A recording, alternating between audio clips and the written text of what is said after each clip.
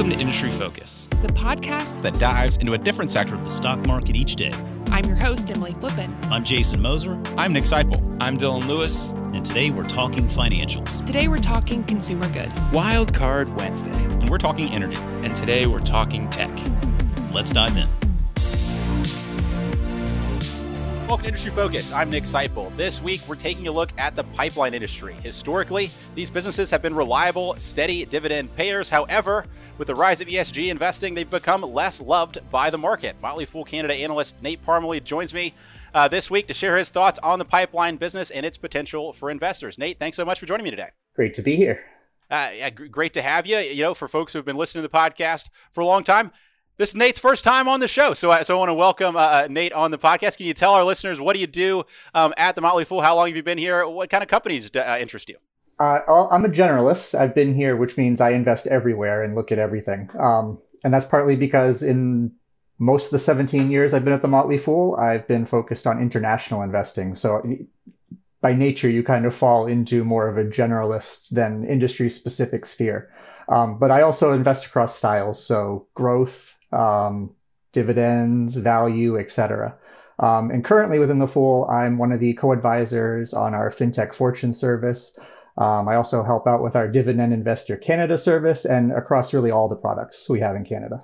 Yeah, so very exciting. So you mentioned the Dividend Investor Canada work. We're going to be talking about the pipeline industry today. Historically, been very much a dividend-paying industry. What do you look for in a dividend stock? When you're picking stocks for Dividend Investor Canada, what are the traits you're looking for? Cash flow, cash flow, cash flow. And it really comes down to cash flow with valuation if you want a big yield now. And if you're looking further out, it's what's the cash flow growth and what can that dividend growth be? I tend to prefer the dividend growth stories myself, but yeah, you need to have that cash coming in the door, and hopefully you got more cash coming in the door so you can pay me more and more. So I mentioned off the top that historically these pipeline businesses have been these steady, reliable cash flow businesses that make for decent dividend payers. Why do you think these have historically been good dividend stocks? Well, I live in New England, and I've got to heat my house, and I use natural gas, and a lot of my neighbors use natural gas. Really out here, if you either use natural gas for the most part, or you have a truck pull up once a month or so, and you have a big tank in your basement, and they fill it with heating fuel, which is essentially diesel that's colored differently so people don't try to resell it. But that's really the option. It's either that or go cold, and you can't really have your pipes burst, so nobody goes cold. Yeah, so this is a pretty steady demand here, right? I mean, people like to be warm. They will pay what they need to pay to get warm. And then, to go to where the pipeline business plays in, these companies have kind of a stranglehold, if you will, on the supply getting to your house. It has to go through their pipes to get there. Mm-hmm, exactly. And it's not just to the houses, it's also to power plants, which increasingly, a number have been shut down over the last decade that were coal, and new plants have been built that use natural gas, and those are expected to last decades, not just a few years. So there's consistent demand. It's not just heat, it's also electricity. People use it for cooking, other industrial uses. It's also pipelines aren't just natural gas. There's oil sands, gasoline, all sorts of things run through pipelines. Absolutely. And so when you think about, you have this pipeline in place, you own the pipe, you kind of have a monopoly on that transportation source. Once you have this pipe in place, it doesn't really make sense to put a parallel pipe in there until the first one's at full production. When you talk about competition with other forms of transportation, it's cheaper to throw it in a pipe than it is to put it on a truck or a railroad or any of those sorts of things. And safer. Safer, that as well. And we mentioned earlier how you need to turn your house on. These things are systemically important. We just learned in the past few months with the Colonial Pipeline incident, you turn this thing off for a weekend or half a week, I think it turned out, and you have people across the country lining up to get gasoline. So these things are super, super important. One thing, I mentioned off the top, there's the rise of ESG, and you mentioned that the hazardous nature of these things. These are highly regulated entities. Oh, yes. Yeah, absolutely. And that's part of the reason you don't have parallel pipelines is, never mind the economics and capacity, it's nobody wants another pipeline running through unless it's absolutely necessary, just because everything running through there is technically toxic. Nobody wants it leaching into groundwater or anything else. Right. Nobody wants their house right next door to the pipeline, even though everybody wants to have the pipeline running and operating smoothly because this is the what allows the whole economy and those sorts of things to run smoothly. Again, go back to the Colonial Pipeline example. And we've seen, because of these regulatory issues and stronger attitudes against having these things constructed, it's become more and more difficult to build pipelines. So one example is right at the start of the Biden administration, the new presidency shut down the permit for the Dakota Access Pipeline. You talk about difficulty building a pipeline. It's been 3 presidencies that they've had to figure out whether they're going to be able to build this thing or not. And so it's getting harder and harder to build these, which in a way makes this existing infrastructure that much more valuable. It does. And it also kind of limits the ways we can move things around without building new pipelines, and how we go about it. And longer term, it probably does make the alternatives of wind and solar and other means of power generation, whether it be hydro or other things, more important. But these are things that will take decades to roll out. And you can't just switch from one to the other cleanly. We need pipelines. We need those other technologies as well. Yeah, that's an important point to make, right? So that the higher the transportation cost it is to get whatever the commodity is from the well or wherever it comes out of the ground to the end user, that's going to get baked into the end price, and the end user looks at those substitutes, and sooner or later folks switch away. So one thing we've seen as it's become harder to build pipelines, there's also fewer people interested in owning pipelines, and we're seeing some continued consolidation in the space. So a lot of folks might be familiar with, about a year ago, Berkshire Hathaway bought up Dominion Energy's pipeline business, natural gas pipeline business, for I think it was about $10 billion enterprise value. This was a utility kind of getting out of the pipeline business. Earlier this week, we had a similar deal with Kinder Morgan buying up the natural gas pipeline distribution from Stagecoach Services, which is a joint venture between Con Edison and another company. What do you make of this consolidation in the pipeline industry more broadly? I think some of it comes down to COVID, and a lot of folks who didn't have expansion projects going on, cash piled up. And so now they're looking at, and a lot of these stocks are somewhat cheap. So now they're looking at, do we buy the assets that are in place, or do we look at expansion projects? And I think what they're finding is assets in place are kind of more attractive and lower risk because they're already in place. You don't have to deal with a lot of the extra hurdles you have to go through with expansion, separate from cost or factored into cost, I guess I would say. So I think that's part of what's going on. I also just think there's fewer and fewer opportunities. So as the bigger folks use their scale to their advantage, they're going to look to buy up attractive assets where they can. Yeah, when you're talking that, we mentioned, maybe a month or two ago, we talked about the Kansas City Southern deal, about how there's not that many railroads out there, and if you're in the industry and you want to go make a deal happen, right? There's not that many deals out there, and I think it's obviously significantly less consolidated in pipelines than it is in railroads, but there is that dynamic a little bit. There's only so much out there, and when a deal comes open, there's going to be lots of people bidding on it, or potentially, which ties us into maybe our main story that we want to talk about today, which is this week we've got a continuing bidding war for pipeline assets. So Interpipeline is up for sale, and there are 2 different companies bidding on this asset. We've got Pembina Pipeline, which folks may or may not be familiar with, but folks I definitely are familiar with if they listen to the show, is Brookfield Infrastructure, the infrastructure arm of Brookfield Asset Management. Nate, can you frame up what's going on here in this bidding war, and what's Brookfield doing, and where are we going here? Well, Brookfield is always just out where, can I find an undervalued asset? Can I still get it at a good price? I'll buy it. That's kind of how they operate. And they're everywhere. It's not just in infrastructure, they're in property, they're in everything. Pembina is pipelines, pretty much. It is just a pipeline business. And they have, with a combination with Interpipeline, they have an potentially interesting relationship in that they have propane supply, and Interpipeline has built a new pipeline, or is building a new pipeline into a petrochemical facility that needs propane supply. So Pembina has it. There's kind of a nice integration possibility there. What Pembina doesn't have is the balance sheet strength or the same access to capital as Brookfield. They have good access to capital, but almost nobody has the same access to capital as Brookfield, except for maybe Berkshire and a few others in the space. So I think it comes down to what does Brookfield want to pay? Because they can outbid if they want to. And then how much do Interpipeline shareholders value what Pembina brings to the table as far as propane assets and the integration, and is the sum of the two greater than they are individually? Because Pembina's deal is an all stock deal. So in theory, you would see that appreciation if you're an Interpipeline shareholder, whereas the majority of Brookfield's deal is cash. So do you want cash now, or do you want to hold out and see that bigger return in the future? That's another thing shareholders need to weigh.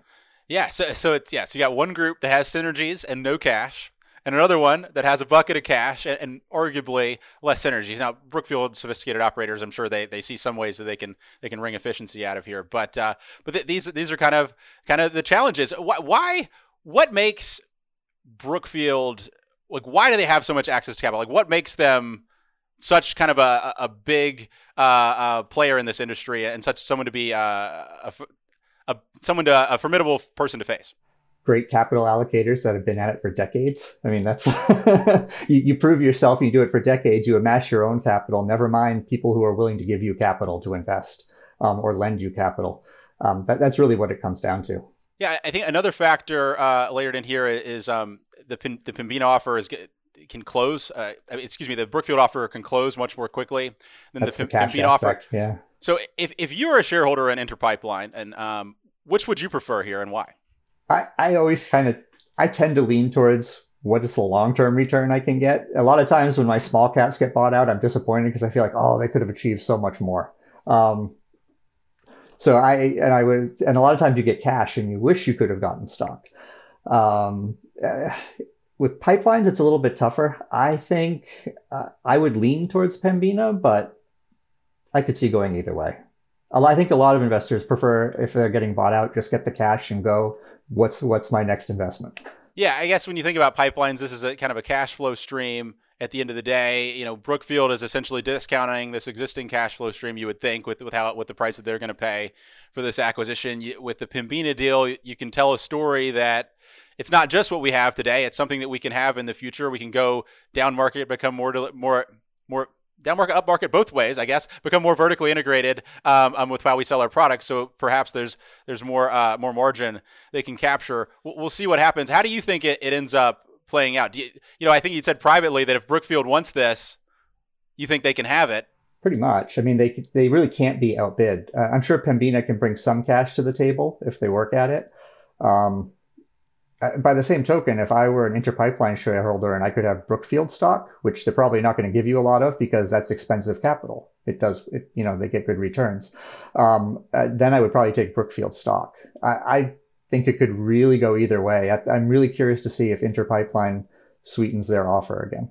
Yeah, which comes back to what we were, one of these other themes that we were talking about earlier. There's only so many pipes out here left. There's only, it's very difficult to construct new pipelines. Should we expect more consolidation? And in the cases where, it becomes clear that something's up for bid, more and more of these bidding wars? I think now where assets are kind of reasonably priced, I think we will see consolidation because you've got Kinder Morgan, Brookfield, and some other players. There are a number of folks in this industry who have been pretty good at allocating capital and growing. Some of that's been, they've had a tailwind of sorts from gas and shale oil and other things, but they've done well. And there's some smart people out there. So as long as they can get assets at reasonable prices, I think we'll see consolidation. Well, and another of those things about assets at reasonable prices, you see these companies, you could think of Brookfield as kind of a private equity business, when you see these folks come in, it's because there's some reason in the public market that these things maybe aren't being adequately valued or not getting as much valuation. We mentioned off the top that there's more and more of the ESG push, more and more folks who don't want to own assets like pipelines. Do you think that's structurally creating an opportunity that these stocks are undervalued for a reason? I think in the near term, yes. I've seen this before with pipelines. Nobody wanted to own pipelines and into the financial crisis. It happened again with COVID. But in between, there was a period where pipelines were kind of expensive. Everybody wanted to have them because of all the gas and other things that were going into them, the expansion projects and the growth, et cetera. I think when you see it slow down, you see people lose interest.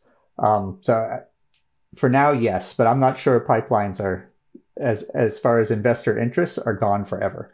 Okay, which kind of raises my question as we start to kind of tie things up a little bit. What are you watching as we look out into the next, say, 5-10 years? We've laid out this theme of more difficult regulatory pressure, consolidation, things like that. What are you paying attention to going forward?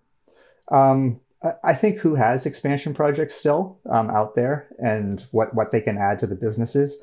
And I also think it's curious. I've read about some cities starting to say, no new construction with natural gas, and some states seeing that and trying to preempt their cities from enacting similar legislation. To me, that probably hurts the utilities that provide natural gas more than the pipeline folks, because still going to be making electricity using natural gas, and we still have all those other assets. Folks still need to heat their homes, things like that. So I don't see them going away. But that is a dynamic that I think is worth watching over the next few years and how it evolves. Right. So if we move away from natural gas for heating, there's going to be a substitution effect because people aren't going to stop heating their houses, right? I don't think we're all going to start sleeping in the cold anytime soon. So in theory, you're going to go to some type of electric-based heat pump, something like that. Well, that takes electricity to power it. And so you can tell a story where, right, you're not taking natural gas straight into your house anymore or heating oil or what have you through small pipes, but instead you're using the same amount of energy to heat your home, but it's going to a big pipe to the utility, and then the utility is having to charge, it charges you more for power. So can you foresee a world where there's less at the home use of natural gas or some of these heating oil, but yet the net use of it in energy goes up? It's really tough because electric heat is also less efficient. I think the heat pumps do a little bit better than the baseboard electric heat, but it's more expensive in general to use electric heat. You're usually better off using natural gas, then oil, and then electric. Cut out the middleman. Yeah, right. Exactly. Yeah. In a sense, but I think you'd have to see electricity prices change. And it would be great to have solar or wind or something like that, but on a cloudy day in New England, you need something else. Solar's not going to work for you. It's got to be somewhere and shipped in over the grid or something else. Yeah. So something to monitor is what do those substitutions look like over the next few years? Because this political trend is probably not going to reverse, I guess, in the super near term. One last thing, Nate. So we've talked about pipelines, talked about various companies here. There's probably folks who listen and say, hey, man, maybe I want to go look at some pipelines to invest in. I think this industry is interesting. What would be the short list of, if you wanted to make, these are the places I would start looking in the pipeline space for stocks to consider buying? What are the companies that come to mind for you? I'm always keeping an eye on Kinder Morgan. That's one. Pembina is one that I've kept an eye on and thought about in the past. They've got a great monthly dividend, which is attractive if you're an income investor. It's great to get that payment coming in every month as opposed to 2 times, 4 times a year. That's always great. Trying to think outside of that, some of the MLPs are interesting, but then you're dealing with the extra forms on your taxes. So you better be, depending on how much that bothers you, having to deal with the extra, I think it's the K1 forms on your taxes and jumping through those extra hoops. Enterprise Product Partners, Oneo. Some of the others are interesting as well. But my preference is to simplify my taxes. I've done the MLPs in the past, and if I'm getting a great deal, I'm happy to do them. But I have to make a lot of money to want to put in the extra time, plug in all the data into my taxes, which never seems to go right. Right, it's the return on brain damage thing, right? Exactly. Yeah. Yeah. So yeah, we'll throw those tickers in the description of the show for everybody. Nate, thank you so much for joining me, and I look forward to having you on again soon. Great to be here. Thanks for having me. As always, people on the program may own companies discussed on the show, and the Motley Fool may have formal recommendations for or against the stocks discussed. So don't buy or sell anything based solely on what you hear. Thanks to Tim Sparks for mixing the show. For Nate Parmalee, I'm Nick Seipel. Thanks for listening, and Fool on.